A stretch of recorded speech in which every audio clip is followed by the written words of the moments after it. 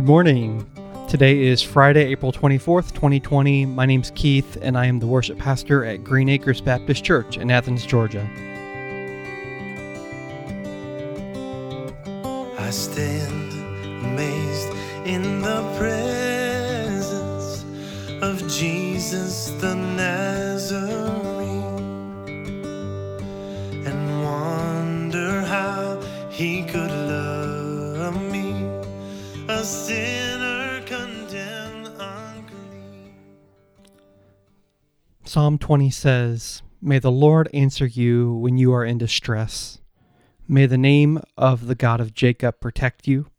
May he send you help from the sanctuary and grant you support from Zion. May he remember all your sacrifices and accept your burnt offerings. May he give you the desire of your heart and make all your plans succeed. May we shout for joy over your victory and lift up your banners in the name of our God. May the Lord grant all your requests. Now this I know, the Lord gives victory to his anointed.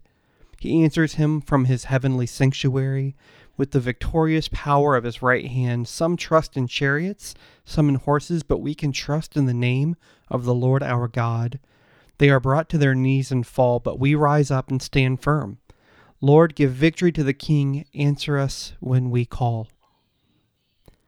Remember, when reading these types of psalms, especially royal ones like this, where a lot of kingly language is used, that somewhere in all of the layers, Jesus is the fulfillment of this. Jesus is the ultimate king of whom this psalm is ultimately about.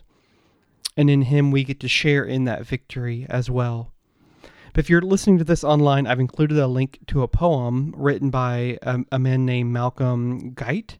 This poem was written as a reflection on this Easter season in light of the strange times we're in this year.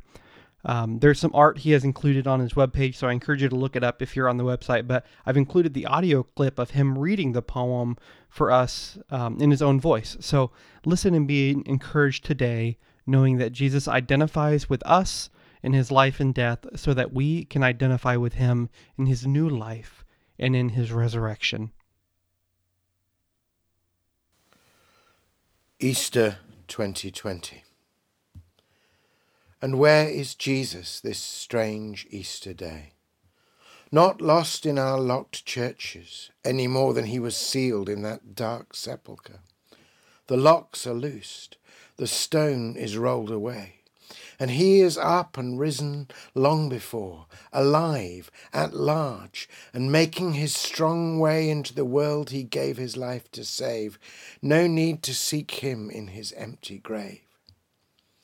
He might have been a wafer in the hands of priests this day, or music from the lips of red-robed choristers.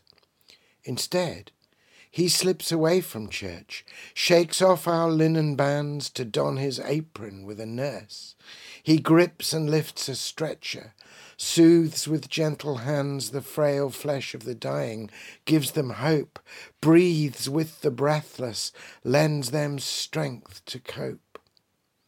On Thursday we applauded, for he came and served us in 1,000 names and faces, mopping our sick room floors and catching traces of that virus which was death to him. Good Friday happened in 1,000 places, where Jesus held the helpless, died with them that they might share his Easter in their need. Now they are risen with him, risen indeed.